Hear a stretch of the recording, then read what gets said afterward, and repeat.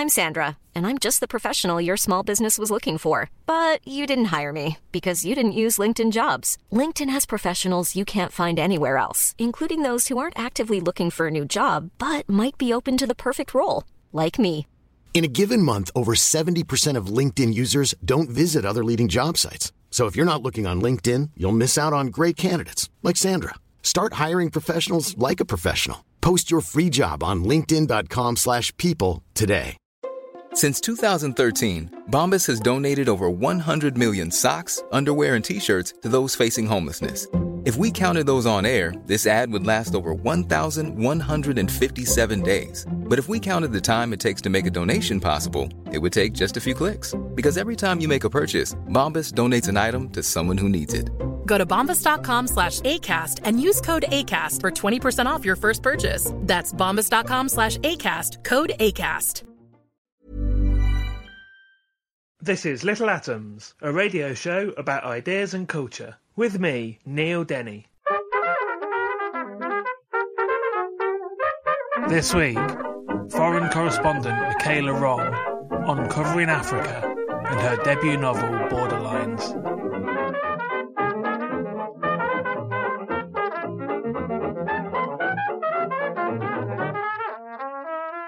Michaela Wrong is a distinguished international journalist who has worked as a foreign correspondent covering events across the African continent for Reuters, the BBC and the Financial Times. She writes regularly for Foreign Policy magazine and The Spectator as well. Based on her experiences in Africa, In the Footsteps of Mr. Kurtz, her first book, won the Penn James Stern Prize for non-fiction. Her book, I Didn't Do It For You, focuses on the African nation of Eritrea, and It's Our Turn to Eat tells the story of John Githongo, a Kenyan whistleblower. Borderlines is her first novel, and that's what we're going to be talking about in the main today. Michaela, welcome to Little Atoms. Thank you for having me. But before we talk about Borderlines, I want to talk about Africa a bit more generally, so we'll touch on the non-fiction books that I've just mentioned as we go along. So, why Africa, first of all? How did you end up covering Africa? It wasn't only Africa. People don't know, but I did have a life before I started writing about Africa. I was a Reuters correspondent, joined Reuters straight out of university. And in fact, my first postings were to Italy, to Rome, and to France, to Paris. And I really loved those postings, had a great time, and did a lot of interesting things, like I ended up doing fashion reporting and the Cannes Film Festival, lots of elections, there were a lot of hijackings going on, terrorism was a big issue in some of those stories. But then the third posting happened to be Ivory Coast, and that began, very quickly you become a so-called expert, it only takes a couple of years. So I was in Abidjan, then I left Reuters briefly, went back as a stringer in Kinshasa, in what was then Zaire. And so by that stage, you're becoming an expert. And so it just became, one thing led to another. But it's a huge continent. It does, barely needs saying. You've already named like 4 or 5 different countries that are sort of very, very different. That whole idea of, as you said, you sort of said quite flippantly, you quickly become an expert, like the go-to person for the sort of Western media to cover. Yes. I think that's can be an issue, can't it? It is an issue, and it's ridiculous at times, because quite often you'll be rung up by a radio station because they know you're here in London and you're on their contacts list, and they'll say, will you come in and talk to us about Angola? Something's happening in Angola. Will you come in and comment? Will you come and talk to us about Burkina Faso or Mauritania? And you've got to say, look, I was in Angola 25 years ago, or I've never been to Togo, or Benin, interesting place, but I've never actually been there.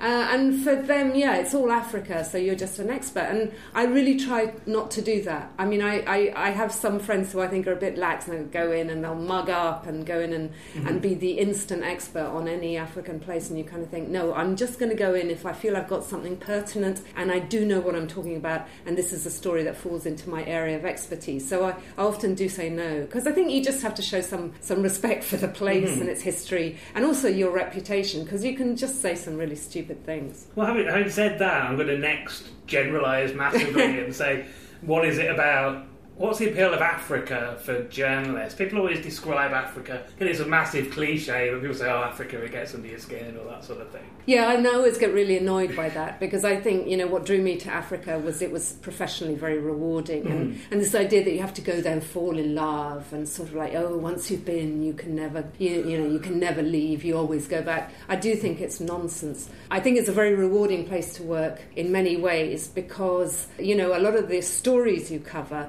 lack that sort of layers upon layers upon layers of PR that are basically in Western societies and economies. They get between the journalist and the story. People who are basically paid to teach people how to lie to journalists or produce press releases. And so, you'll often not witness something yourself or not get to talk to someone. It's all done over the phone and it's in the form of glorified press releases. In Africa, I mean, it's getting less true now as the internet spreads and everyone now is on broadband and everyone's on the phone. But, when I first was going out to Zaire in 1994, if you didn't see something happen yourself, you really couldn't write about it. I mean, a lot of it was about first-hand testimony. Sure. And that's tremendously rewarding. I mean, it just feels like real journalism. And, you're speaking to people, you're seeing mass migration, you're seeing violent events in front of you, and then you can talk about it. But, there won't be a hack. There won't be a press spokesman. There won't be a minister who knows how to fob off the media. It's just a much more direct, and that's very rewarding for a journalist. How do you, for those sort of countries, how do you, I guess, interest the media, the newspapers, in those stories? I mean, there are places, not going back to them, but looking at now, there are places in Africa, everybody cares about Islamism, so the news will be full of Boko Haram, or it will be full of Darfur, but not necessarily the Congo, which is the subject of the first book that we'll get onto. Is it difficult to make people interested? That is the massive challenge, and it's terribly frustrating because, for example, when I worked for the Financial Times, I shared a page with the Middle East. And you can be sure that if there was a big story in Israel or Lebanon or Jordan or Iraq, then Africa was knocked off the page. And that happened day in, day out. And of course now, there's websites, there's more space, so you get your bit. But one of the problems for the journalist who's working in Africa is because economically, the stories are tiny. I was working for the Financial Times. There are very, very few African companies that merit much attention from a newspaper like the Financial Times. They're just not in the same league as something like Walmart, or Esso or Shell, So it's really, you can't compete. And then the stories that do compete tend to be disaster stories. And then you get that, you're then opened up to that criticism, which is, well, you only tell disaster stories. There's this cliched vision of Africa as the sort of continent of war and poverty and plague. But the problem is that the more nuanced stories are not of significance enough in economic terms or sometimes in political terms. I mean, how much attention has been dedicated to events in Eritrea. I've been trying to get Eritrea into the news for the last 10 years. And I've gone repeatedly to The Guardian, to other newspapers, and said, you have to write about what's going on in Eritrea. And it's only now that we've got migrants who are turning up in Calais, and so many of them happen to be Eritrean, that people are saying, what on earth is going on in Eritrea? But it took that. It had to impinge upon us, and it had to impinge upon Western awareness in a very negative way before anyone shows any interest. But, you could go as many times as you liked to The Guardian or another newspaper and say, this is really important. And they would go, well, it's a country of 6 million people and no one can get in, no one can get a visa. And there was no interest. Well, interestingly, you mentioned working for the Financial Times, and then they're not necessarily being financially based stories coming out of Africa. But of course, you also mentioned Shell there, a company that, famously has quite a baleful presence in various parts of Africa. And again, getting on to Zaire in the Congo, this is a place where the things that are in all of our electronics and stuff comes from. It is somewhere that has a massive financial interest for the West, but it's just not something we really tend to talk about. The thing is, a lot of that's potential interest. And of course that's changing because Africa is getting more prosperous and, there's the rise of the middle class. But, I don't know what the figure is now, but up until a few years ago, I think the figure that people used to compare the GDP of the African continent to the GDP of Belgium. It's wonderful talking about about mineral potential and oil in the ground. And yes, Africa is rich with timber and oil and hydroelectric power, but a lot of its potential and the problems and risks of investing remain constant. And so I think that's why it remains, the coverage has never been there. I mean, that is changing now, but it still comes a very poor second to a lot of other areas of the world. Well, I want to bring us on to the first book then, so In the Footsteps of Mr. Kurtz, which was about the sort of transition of Zaire. And of course, like, coming right up to the present day, it's the fight over those sort of minerals is one of the reasons why the Democratic Republic of Congo, as it is now, is in such dire straits, really, isn't it? Yeah, well, there was a transition. I mean, it started off with rubber, and that was King Leopold's... because rubber, was used to make tyres, and it grew wild in what was Congo originally. And so that was a great resource that was ruthlessly exploited by King Leopold of Belgium. And then during, his reign, we moved into the new era of minerals and copper, and the Belgians realised how much lay under the soil in terms of very important minerals, because, technology moves on and they become the things that everyone wants. So tell us about your experiences in Zaire, as it was. The strange thing about living in Kinshasa, and I only lived there a year, but then I was going back there a lot to report on events, is I really, really enjoyed living there. I was very, very happy there. And I didn't have any of the ghastly experiences that sometimes journalists in particular seem to experience. But I do think that, I think the great... if you live in a place where government is dysfunctional and potentially very oppressive, often what you find is the relationships of people really make up for it, and people help each other. And there was this great camaraderie and this Article 15, which was the whole principle by which people operated, which is something I think we all respect and admire in people we see around it, which is this sort of like, just do it yourself. Yeah. The state's not going to do it. There was no dependency culture. No one ever thought they were going to get any benefits, any money out of the state. They never pay the taxes either. So it's kind of like the system is messed up, totally dysfunctional, completely corrupt, completely chaotic. So you have to do it on your own and sort yourself out. Fend for yourself. That was the motto. And there was something quite uplifting about that. And it meant that the edge of kind of sadness and the sinister side of Congo was sort of compensated for. But I do think while I was living there was always a sense that things could go very wrong very fast, and that you were always kind of waiting for that potentially to happen. I remember my parents came out to visit me when I lived there for a short holiday, and I had encouraged them to come, but I was so tense all the time that they were visiting me, because you just sort of thought just one nasty incident would be all it would take, and that this would, be very, very unpleasant. I mean, if you live in a country where you would never turn to a policeman and ask for help in a crisis, and in fact you see every man who's wearing uniform, whether it's a police uniform or a soldier's uniform, as a real threat, I think it just colours your whole vision of things. That's obviously what was the Belgian Congo before. As you said, you've also mentioned King Leopold. All of these countries that you sort of visit and talk about have that sort of legacy of colonialism, of one colonial power or another. And then that same sort of, lawlessness and corruption and bribery of the police and soldiers. And I mean, what are the places that you visited? Which ones have sort of come out of that? What are the sort of determinant factors that enables a country to come out of that better? I guess I'm going to say well, but well's not really the right word.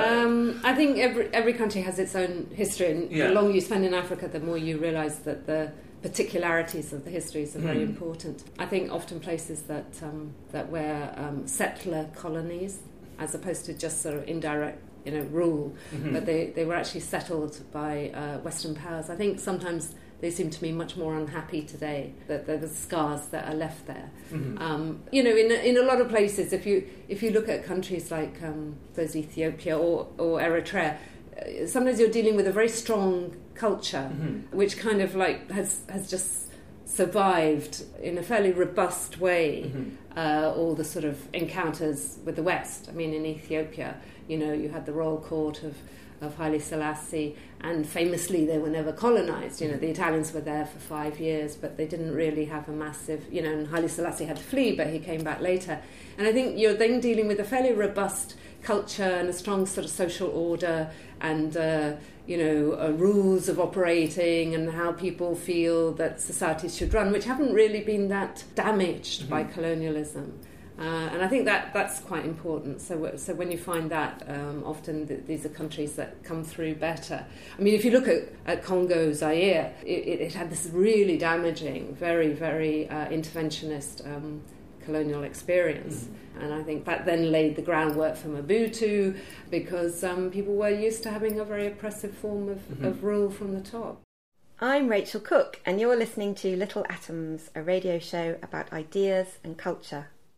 Let's move on to Eritrea then. So that's the subject of your next book, I Didn't Do It For You. And as you mentioned, Eritrea is not a place that was ever regularly in the news in the West. It's was once upon a time part of a much bigger... Well, I'll let you tell us the story of what Eritrea is and what happened. Well, Eritrea...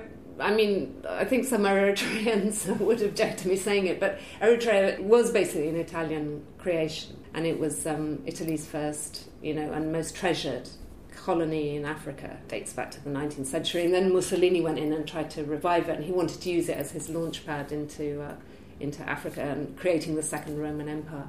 So it had a lot of money and investment poured into it by the Italians. But there was also this very strong Highlands culture. And I think what you ended up with was Haile Selassie ended up swallowing it up into his empire after the Second World War. But there was this very distinct feeling that Eritrea was not Ethiopian. There was a lot of resentment then at an attempt by Haile Selassie to impose the Amharic language and education and sort of wipe out the vestiges of this distinct personality. And that led to this long sort of 3-decade fight for secession. And I think the Eritrean story, I mean, when my book finished, it was just beginning to go sour in that the rebel movement that seized control and expel the Ethiopians, this extraordinary reversal. They managed to chase one of the most powerful armies in Africa out of Eritrea and declare independence and had a referendum. And that then, having conducted this fantastically effective and extremely popular fight for independence, struggle for independence, they then have failed to make the transition to becoming a civilian administration. And I think, when I ended the book, that book went to print in 2005. It was already obvious that things were going off track, and President Isaias Afwerki had arrested people within his government, his most trusted aides, because they had dared to criticise him, and they've never been seen.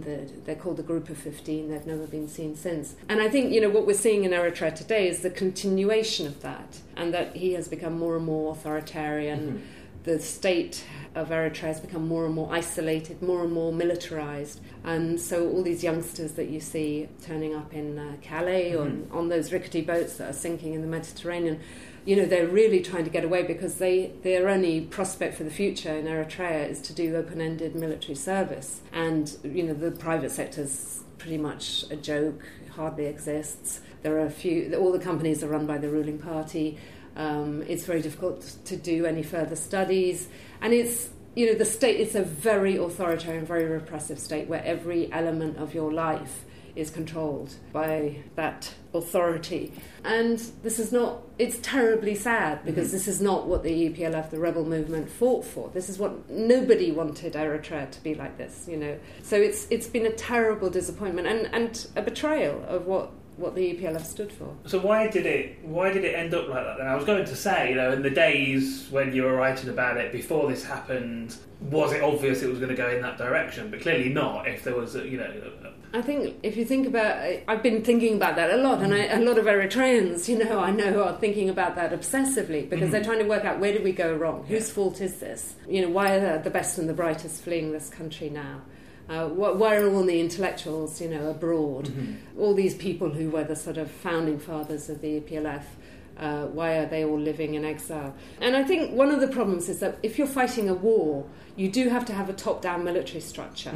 You have to be effective. They used to talk a lot about collective decision-making, but actually it was a very kind of streamlined top-down system in which an enormous amount of admiration and respect was paid to Isaias Afwerki, now the president, because he was the great war leader. And it was like, don't question, take orders, do as you're told. That was necessary because you won't get anywhere by having endless debates and sort of democratic decision-making processes as we know them here in the West when you're sitting in underground caves, fighting against the Ethiopians. Mm-hmm. But, once you seize power, then you have to set up, cater for elections. There have never been elections in Eritrea.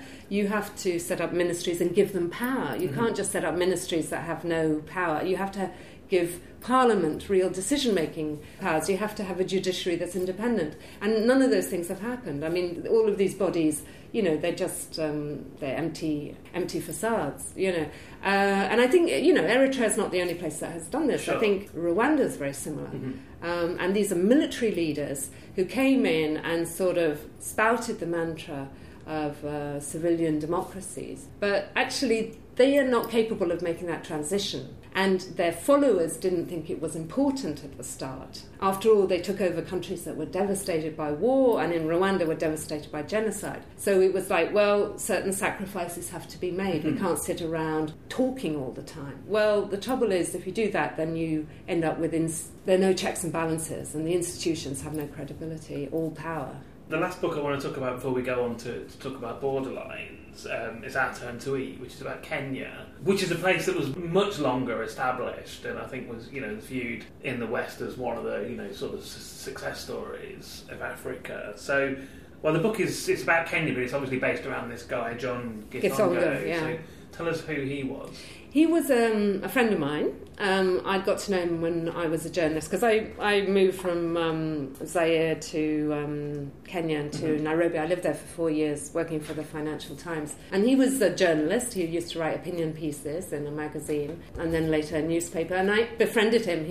Because he wrote very well. He wrote very succinctly. He was very authoritative. He thought a lot. He was an interesting writer. And then he became the head of Transparency International, the anti-corruption group, which actually has now become a very big organisation, but at that stage was sort of still in fairly early stages of its life. And he ran it, and he was very feisty, and he was standing up to the Moi regime, Daniel Arap Moi, which was a very corrupt regime, which had really kind of drained away a lot of money from the public exchequer. And so he was sort of standing up to them and pointing out what was going on.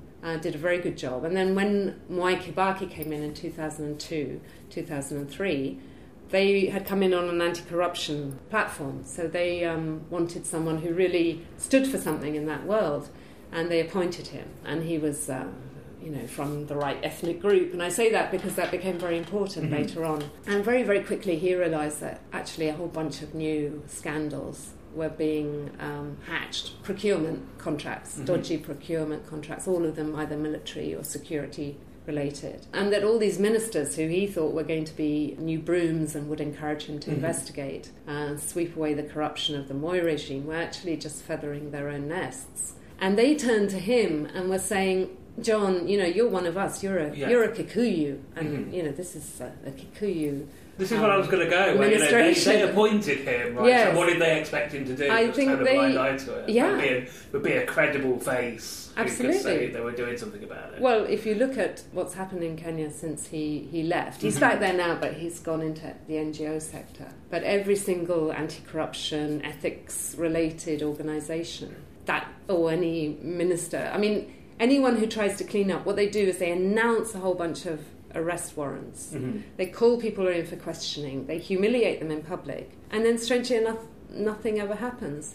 They're never fined. They never sacked. They sometimes will step aside from their jobs and then they step right back in when everyone is thought to have forgotten about the scandal. And they never go to prison, and they never tried. And so I think John was someone who that wasn't going to be the game he was going to play. So he ended up being threatened repeatedly. He was getting all these death threats and ended up fleeing the country and coming to my flat because nobody knew that we knew each other. By that stage I was living in London. So it was really interesting because you sort of thought, wow, this is an amazing story. It's a whole personal story, but it's a story about a system. And it's also a story, what it became clear was that the corruption of Kenya, which is now, it gets worse and worse every passing year, is intrinsically linked to the ethnic rivalry between the various communities. because Kenya is a country, I've never lived in a country in Africa where people are so acutely aware of which ethnic community they belong to. It is something people talk about all the time. And it's really because the whole struggle for resources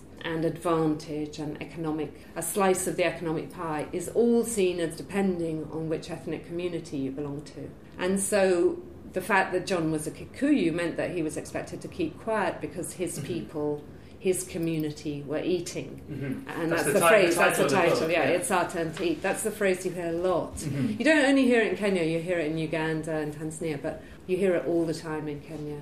And so I just thought it was a really interesting story. So it was a good one to tell because it was real and it was, very agonising for him, the choices he ended up having to make.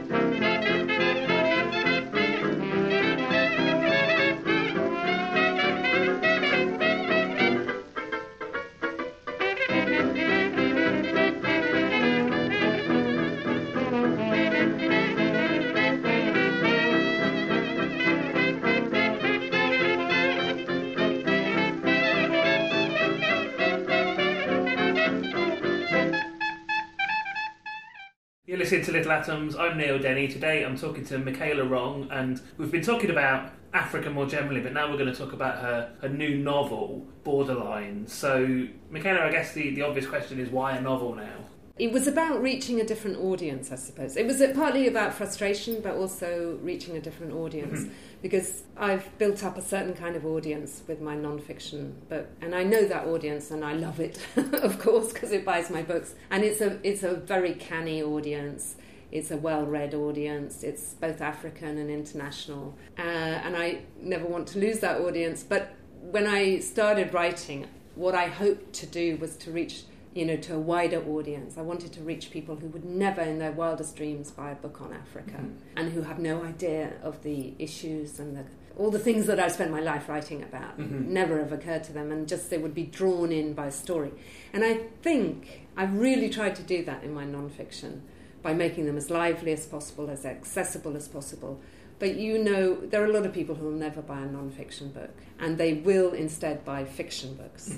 And they will get to understand and to know about the situation and the dilemmas and, in certain parts of the world that affect millions and millions of people through fiction, and they'll only do it in that way. And I think that was why, basically. I mean, for example, I don't know if you admire John le Carré. I've read I understood how a spy system works by reading John le Carré. I understood a lot about how the Soviet Union worked by reading his books. I think you can get insights through fiction that no amount of well-written non-fiction can give you. So that it was about that. And we talked about Eritrea and the trials of Eritrea becoming its own.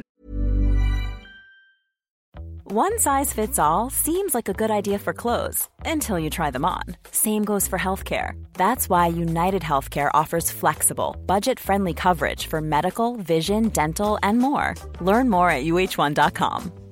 Many of us have those stubborn pounds that seem impossible to lose, no matter how good we eat or how hard we work out. My solution is PlushCare.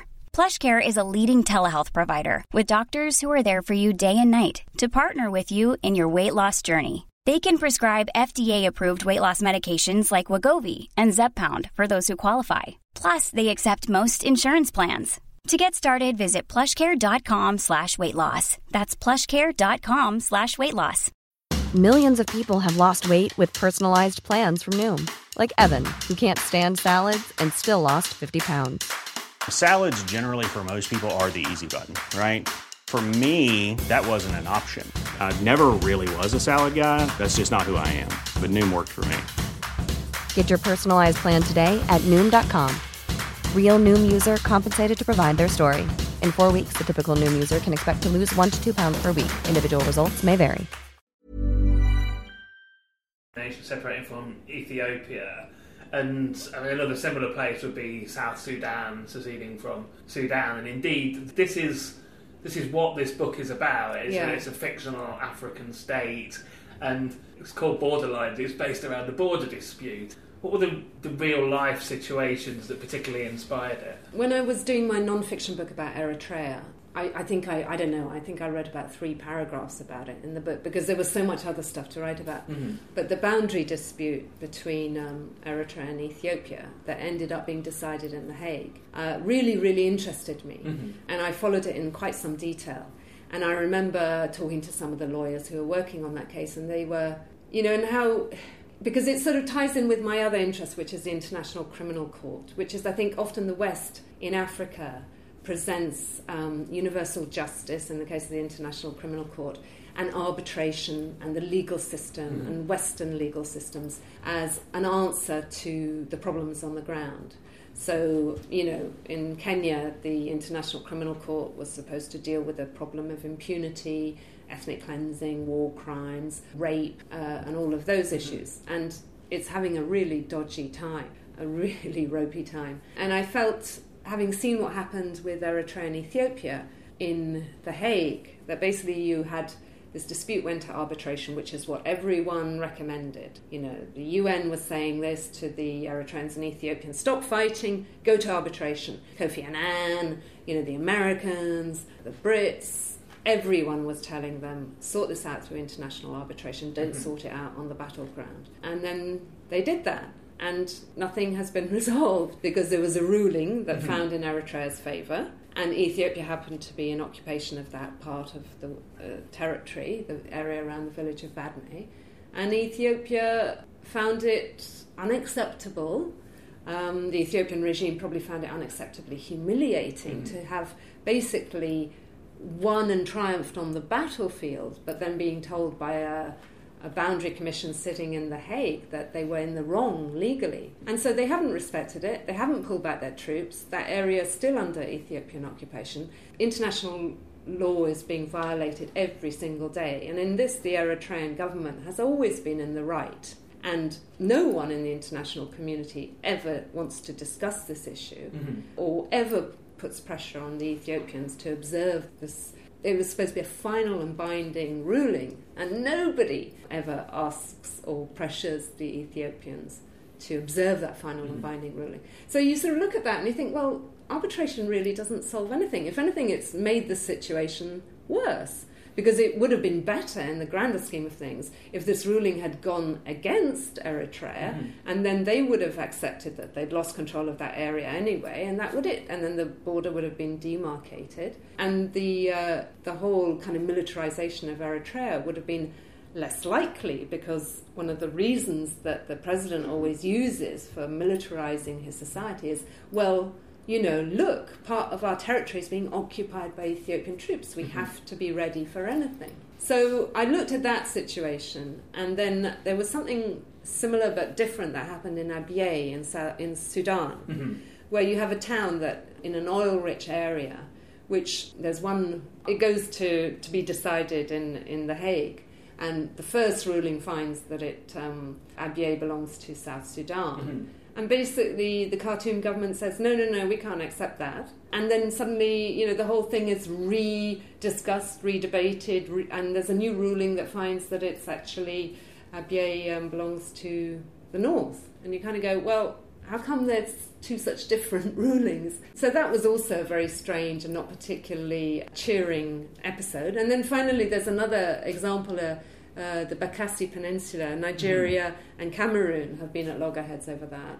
That's gone to Cameroon, and Nigeria seems to be respecting that in fact, although they've rejected it officially. And you just sort of think, actually, arbitration isn't the great panacea to these problems. In fact, I think it can make things worse. And that was really one of the lessons I wanted to be conveyed by my book, which is, if you have applying cold legal terms and rules and legislation to these thorny problems on the ground, often doesn't sort things out at all. And also in the background, and again, I don't want to give away too much of what happens in the book, but you've also got people like, the US State Department or whatever care about what the outcome is in ways that are not necessarily to the benefit of the people who live in either. Well, absolutely. I mean, I think in a way that era in which we were in the post-Cold War era, and we could start caring about universal justice, and all of that is now over, because effectively, the fight against Islamic fundamentalism has now replaced the Cold War, and the West is only interested in regimes that are going to be friendly in that fight, and allies, and will be very cynical in pursuit of that. And I think that's one of the lessons of the book as well, which is people may spout out about universal justice, but actually realpolitik does always matter much more. But also in a way that's not as cynical as that, but is still incredibly problematic. I mean, South Sudan is a place that we all know about now because George Clooney's bothered about it. Yes. So then that means that there is that one particular place gets a huge amount of sort of focus. I mean, that's an interesting story in itself, what sort of happened in South Sudan. But there are places that, for almost arbitrary reasons, get the focus above another place. Yes, the places that interest the film stars. That's the sort of background to what the novel's about, but let's talk about what the novel's about. Well, I mean, that makes it sound rather dry. I'm always worried that when I say... Because, I mean, as I said, the whole point is to make people read about this. Yeah. And so it's a personal story. And it's, it's a tragic love story. It's about a very damaged individual, young woman who goes out there to work as a lawyer for the government in North Daraa, as I call it. And I think she's an interesting character. I think she's quite feisty. She's abrasive. She's got all sorts of secrets and scars of her own. And I hope that, while I'm unveiling the kind of niceties of what happens in a court case in The Hague, that also you're discovering interesting things about her relationships, all the friendships she forms with people in North Daraa. So this is Paula. Yes. And I mean, I wanted to talk about the idea of, again, she's an English lawyer. Yeah. And working for an American law firm, and we'll talk about why she is talked into going to Africa. But again, a lot of this book is a sort of critique of the involvement of Western people in Africa. I mean, it can't be a coincidence that she's called Paula Shackleton as well, which is a great sort of colonial hero name. Absolutely. Yeah, no, absolutely. I mean, it's an explorer's name, and she's an explorer, and she explores and discovers a lot of things. I quite like the name Paula because I think she's quite someone says somewhere in the book, you're quite macho. And she's quite a brave, and she is quite feisty. So I quite like these names like Alex, Paula, that are a little bit masculine. But yes, Shackleton was a deliberate choice, yes. But I mean, of course, on that same thing, and we talked about this a little bit in the first half as well, but of course, you're a white Western woman yourself who's an expert. I'm doing the air quotes. Yes. So, I mean, how comfortable are you with that? Well, I wanted to make those points because I think it's you meet a lot of Western expatriates who are working in Africa. And at certain times I have ended up wondering if there seemed to be a higher rate of sort of problems with these people. That either they were, alcoholics or sort of fleeing something or really quite people who were borderline personalities. And, they were definitely drawn to Africa because... Well, sometimes they were drawn for very unsavoury reasons because they could live the high life and have servants and, sit around getting drunk all day and have young mistresses, very attractive women that they would never be able to attract living in Britain or France or wherever.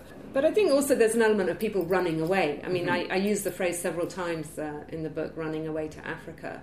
It's like running away to the Foreign Legion. And the point is that Africa is not always that grateful for those arrivals. There is a tendency to think, people will be grateful for my skills and my knowledge, and and it's sort of, especially as so many Africans now are extremely well educated and have all sorts of complex skills that they've sometimes acquired in the West, but, you know, university education's getting a lot better in Africa. And there's numerous characters in the book make that point about sort of Western idealists coming over to Africa because they're damaged and feeling that they can help. Yes, absolutely. I mean, I sort of, whenever I see pictures of Tory MPs or American volunteers digging latrines somewhere in, you know, Rwanda or Tanzania or somewhere, you sort of think, I think you'll find that people can dig their own latrines, you know, and the idea that you're doing people a favour, and it's sort of like, they don't need latrines, you know, they can do that themselves. In fact, a lot of the stuff that you think you're offering, which is so priceless, is not that useful.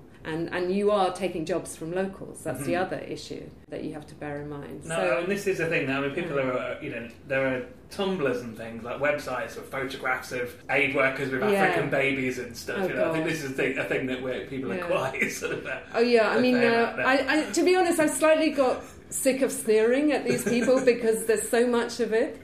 You know, what is it? There's one that is what aid workers like. There's a whole website dedicated to what aid workers like. And then there's also another website called Africa is a Country. And really about, you know, 60% of the entries are concerned with sneering at white people who go and work in Africa. And I've reached a stage where actually, having sort of chortled along with it, I'm now kind of like, okay, it's boring now. There's so much of it. Paula does go. She is running away from something. She thinks she's better than that because she thinks she's quite cynical and that she's not the kind of type that would ever go and hand out high-protein biscuits in a refugee camp. And she's taking her legal skills, which are rare, and, you know, the country she's going to doesn't have them. And so she feels she's taking something there that's a genuine interest. And I think at the end, you know, she has a big row with a friend who basically points out that she's not that different from all the other damaged goods that end up in Africa. And she's not doing Africans half as much of a favour as she thinks she is. And that's also the great sort of, because things do go wrong in The Hague, and all those skills and that expertise has sort of been to no end, you know. So I think, you know, she thinks she's smart and she's quite superior. I mean, she thinks she's on a higher plane, but actually by the end she realises she's just like everyone else. And actually, that I want to talk about the character that has that argument with her at the end. The other sort of major character of the book is Winston Peabody, so tell us who he is. Well, the character who sort of says, you know, we've had enough of your damaged goods is Darwit, so he's a local Dararian, if we're going to call them North Dararian. But Winston, I think, remains an idealist to the end. Her boss, and he's an African American, and I think African Americans often engage with Africa in a very passionate and idealistic way that it's in another level of engagement. So give us a bit more about who Winston is and what he... He's a very vividly painted character. Yeah. I like Winston a lot. Well, yeah, I like him too. He's comes from, you know, he's an African American. He comes from an underprivileged. His mother was a cleaner. He sort of earned his spurs, his legal spurs in government, and then ended up working for a rich white partner. He was the sort of first black partner in Washington, and realised that actually a lot of advice he was giving, because he was giving, you know, he was an expert on the Foreign Corrupt Practices Act, and he was giving a lot of experts to clients who were basically trying to work out how they can pay bribes abroad without then being penalised in the States. And he has a sort of crisis of conscience, and at that stage reaches a deal with his colleagues and says, well, you know, I want to do a lot of pro bono work, and goes out to Africa to do pro bono work, and ends up working on these boundary disputes and representing these African governments in The Hague. So he's extremely idealistic, and he's also a bit ruthless. I mean, I think in his heart of hearts he's probably a Marxist, in that he really feels that in the greater good a lot of personal sacrifices can, or, you know, rather unpleasant government actions can be excused, because, you know, the main thing is to get that boundary demarcated, and in that cause pretty much anything the government does is justified. So he's a certain type that you meet, and I think you often meet this type because it's people who think, well, you know, I think a lot of aid officials are like that, and they'll say, yeah, we're giving a lot of aid money to this completely corrupt or very authoritarian and repressive African government, but but this is a long, slow haul, and in the end it'll be worth it. And I always think, well, that's quite a difficult judgment to make. He's also, he described him there as something of a Marxist, but he's also quite a flamboyant character. And yes. So the vividness in which you draw his quite amazing dress sense. There's a great scene where he argues with Paula over the prominence of some shirts. Yeah, made me think that was he drawn from a real life example. That scene is actually based on a friend of mine. I think it's OCD you would describe that as, who's very, very particular about his shirts and exactly what kind of weave and cloth is and texture is used. Yeah, you borrow from everywhere when you're writing. I mean, this is the great joy of fiction, that you kind of think that he's going to have that character trait. Yeah, he's a bit of a dandy. He's quite vain. I'm Caitlin Doty. Check out the growing Little Atoms media empire at littleatoms.com. How did you find writing a novel then, as opposed to the three works of non-fiction? I think it's very liberating. I mean, it's great fun. You have much more fun with it. But I found it extremely difficult to work out where to draw the line between what was going to be real and what was going to be invented.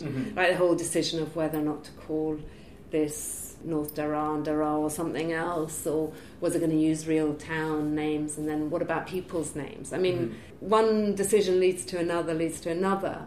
Those decisions were really agonisingly difficult, and I still don't know if I got them right. And I found it was just a different way of writing, because if you're dealing with facts, you select your facts, you've got to create a narrative. You can't just describe everything that happens. So you sort of go, well, this is that story developed in that way.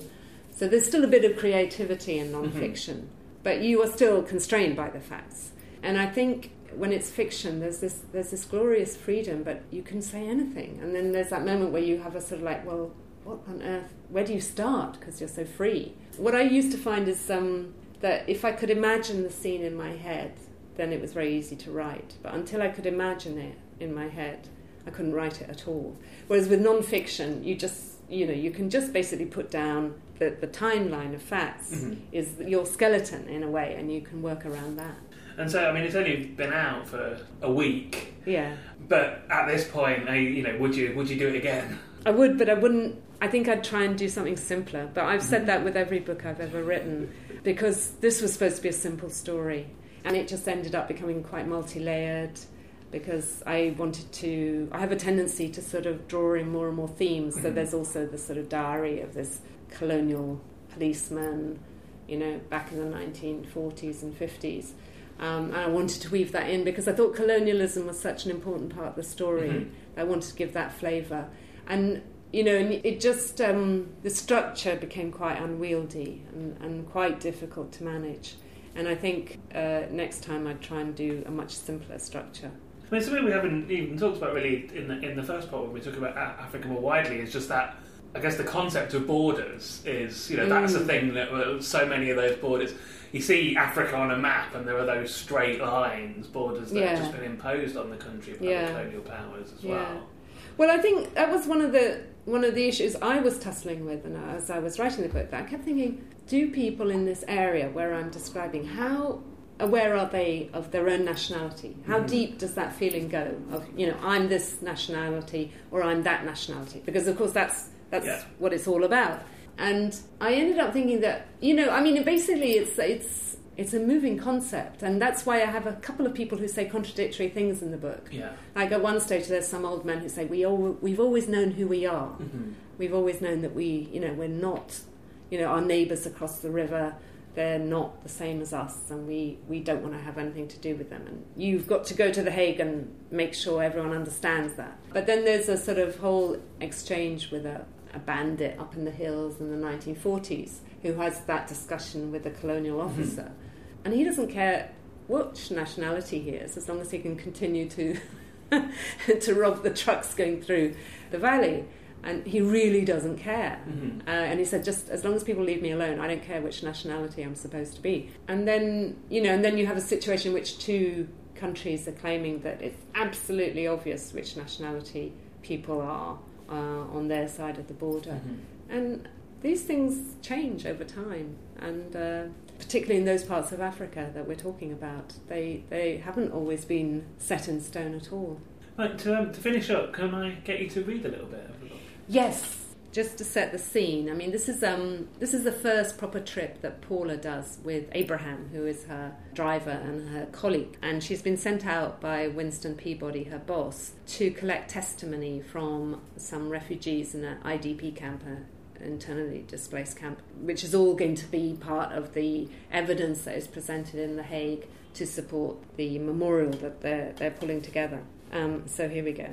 By the time we reached Transit Camp Easton, number 3, the air conditioning was working as furiously as the heater had a few hours earlier.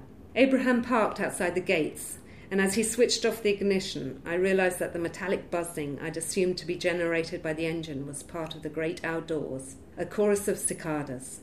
I took a slow breath, quietly dreading what lay ahead, then reluctantly opened the door. The heat was absurd. I laughed in disbelief, waited instinctively for the assault to pass, then realised it never would. The sweat glands in my armpits and groin began to prickle. "Where first?" I asked Abraham. The camp administrator, Sammy. I remember him from the front, a funny man, good singer. So we called him Sammy Davis Jr. He will know everything. "Not UNHCR?" I asked, pointing to what was clearly the Refugee Agency's office.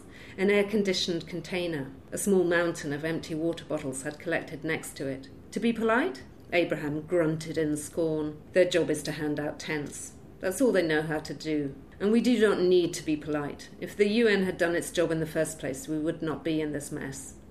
Winston said that whatever happens, we should try to avoid accepting a meal. "I've got some packed lunches." Winston's exact words had been, "Personally, I find it mortifying to see a refugee family slaughtering their prized goat to fatten a well-fed Westerner." Abraham shrugged. "We can try.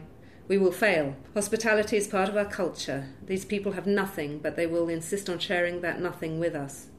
The administrator's tent was at the camp's high point, the path to its door marked with whitewashed rocks, and a row of lovingly watered oleanders planted in recycled cooking oil tins. To the north we could glimpse the molten coast, a biscuit-coloured blur. To the south stretched the IDP camp. A blue haze of wood fire rose above a giant pixelated canvas of blue and white rectangles, a gaudy mosaic whose tarpaulins surreally brought to mind fun fairs and candy floss. It gave off a rich, steady murmur. It was the sound, I realised, that all cities would produce if traffic was removed. A complex, constant hum, which contained within it the metallic clink of saucepans being washed, the comforting pock of wood being chopped, the bleat of goats, barking dogs, babies wailing, adult chat, burst of laughter. I felt my tense, hunched shoulders relaxing. Of course, how melodramatic of me. An IDP camp was just another type of community. "Your first refugee camp?" asked Abraham. "Yes. How does it seem?" "I expected worse, to be honest. Squalor, wailing, that sort of thing." I gave an embarrassed laugh. "Losing your home doesn't mean you lose your dignity." "So I see. It seems very well organised. Big, though. Makes clear the disruption the war caused." "They've kept the original villages intact," Abraham said, and my eyes followed his finger. This was an emergency city with distinct neighbourhoods, the tents arranged not in functional rows but in clusters. "All the camps are like this. It's easier that way. Everyone knows who is who and what their role is, and it means when the word comes they are ready to go back." Go back, I thought. They would only go back if we won the case. Inside the tent, a small delegation was waiting, drinking tea, and fanning themselves with UNHCR registration forms.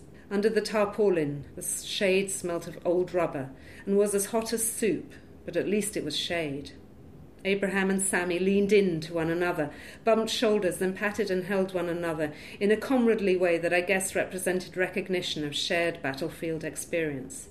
The rest of us made do with respectful murmurs and rapid intakes of breath. I was trying to work out why my handshake with Sammy had felt slightly peculiar when he reached to scratch an eyebrow.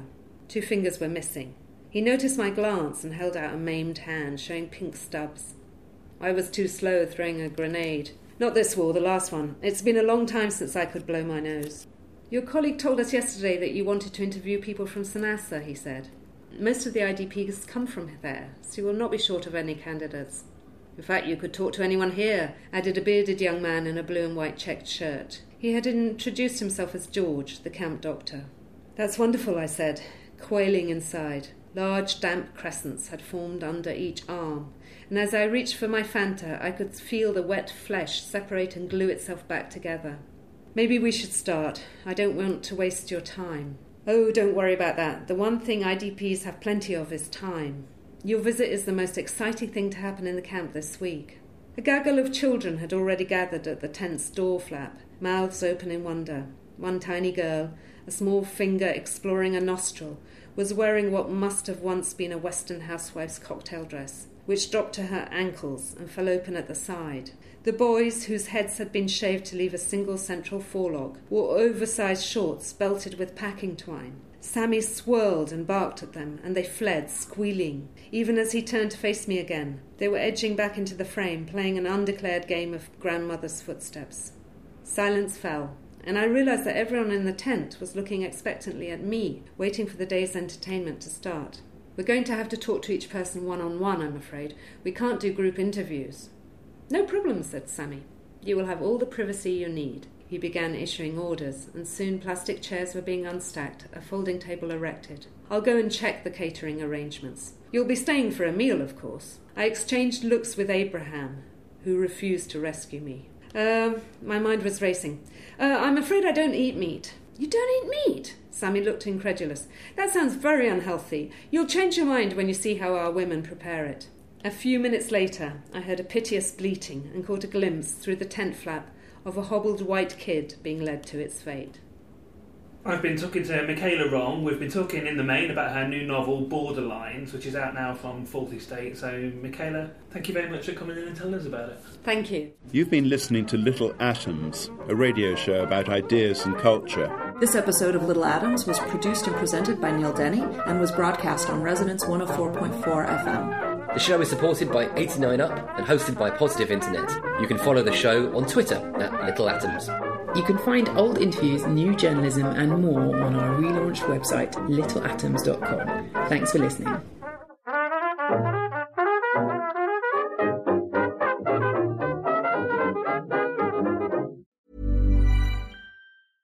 Imagine the softest sheets you've ever felt. Now imagine them getting even softer over time. That's what you'll feel with Boll & Branch's organic cotton sheets. In a recent customer survey, 96% replied that Boll & Branch sheets get softer with every wash. Start getting your best night's sleep in these sheets that get softer and softer for years to come. Try their sheets with a 30-night guarantee. Plus, get 15% off your first order at bollandbranch.com. Code BUTTERY. Exclusions apply. See site for details. Planning for your next trip? Elevate your travel style with Quince. Quince has all the jet-setting essentials you'll want for your next getaway, like European linen, premium luggage options, buttery soft Italian leather bags, and so much more. And is all priced at 50 to 80% less than similar brands. Plus, Quince only works with factories that use safe and ethical manufacturing practices. Pack your bags with high-quality essentials you'll be wearing for vacations to come with Quince. Go to quince.com/pack for free shipping and 365-day returns.